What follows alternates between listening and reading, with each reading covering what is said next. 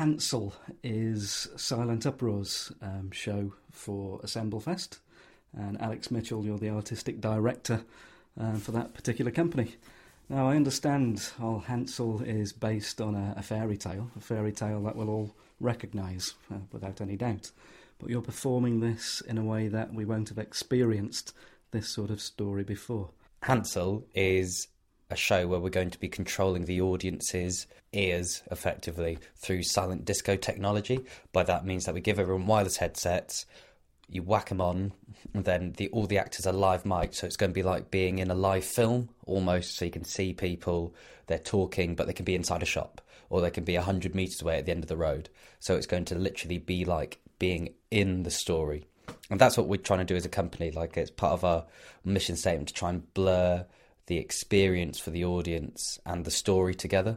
So it's just seeing a well-known story completely modernised with a few different twists and turns and actually shoving you in it. Working live on the street with a show that's very technically challenging, how have you gone about tackling the issues? What technical challenges have been thrown up? Well, I mean, there's some things, because we're taking the story of Hansel and Gretel and we're modernising it to be about two homeless kids that don't find a gingerbread house, get found upon by a modern day witch who sees the two kids and sees them as an opportunity to effectively, instead of, as in the fairy tale, fatten up Hansel, effectively sees Gretel and goes, I think I can use her, and effectively, in some effects, steals her to sell on. And it's a really important issue that we want to talk about, of human trafficking in this sort of like modern day fairy tale way. And the reason why we choose a fairy tale, because originally they're really quite dark. But about the tech side, to complete gone off a massive tangent, is a lot of the problems that we had is effectively using wireless headsets, and they're on a radio frequency. Someone's mobile phone can be on the same frequency and they walk past and it turns everything off.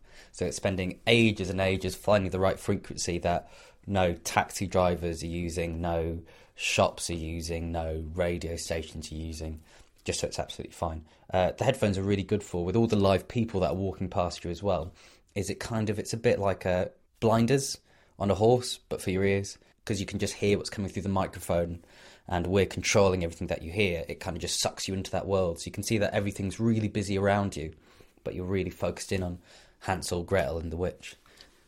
If you're an actor standing on a stage, mostly a member of the public isn't going to leap on the stage and get in the way.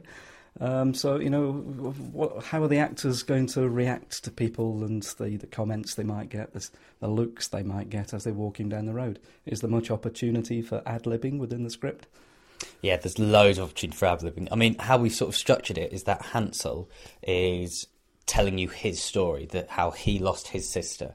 And the other actors, James, who's playing the witch, who will look like a modern-day Margaret Thatcher, and Alice, who's playing Gretel, are kind of like memories. So they don't interact with you at all. They're always on the other side of the road or kind of a bit ahead of you.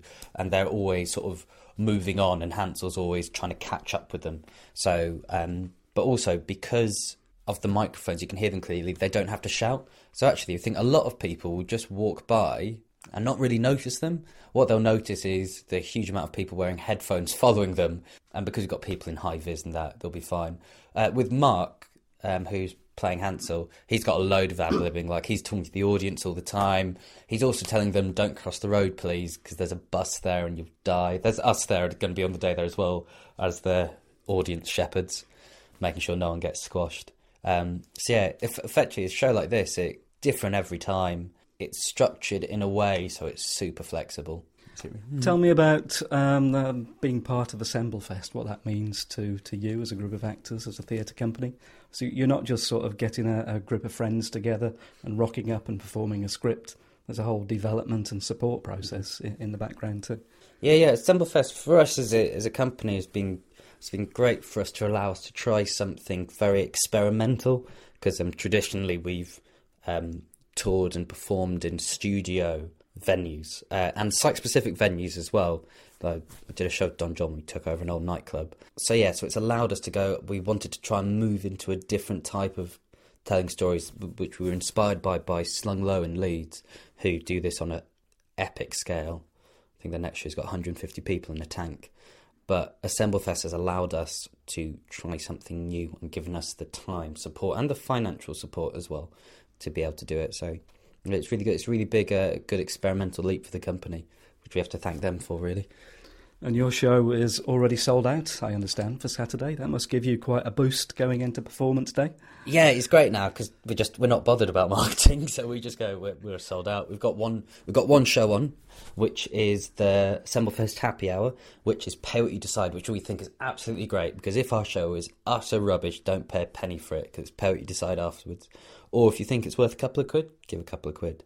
So it's all our other shows are sold out apart from the one that's free. And yeah, people come up anytime and it's free, so might as well. That's cool. I'm really looking forward to seeing it on Saturday. Hope the weather's good for you. I'll be there with my camera. Cheers, thank you very much.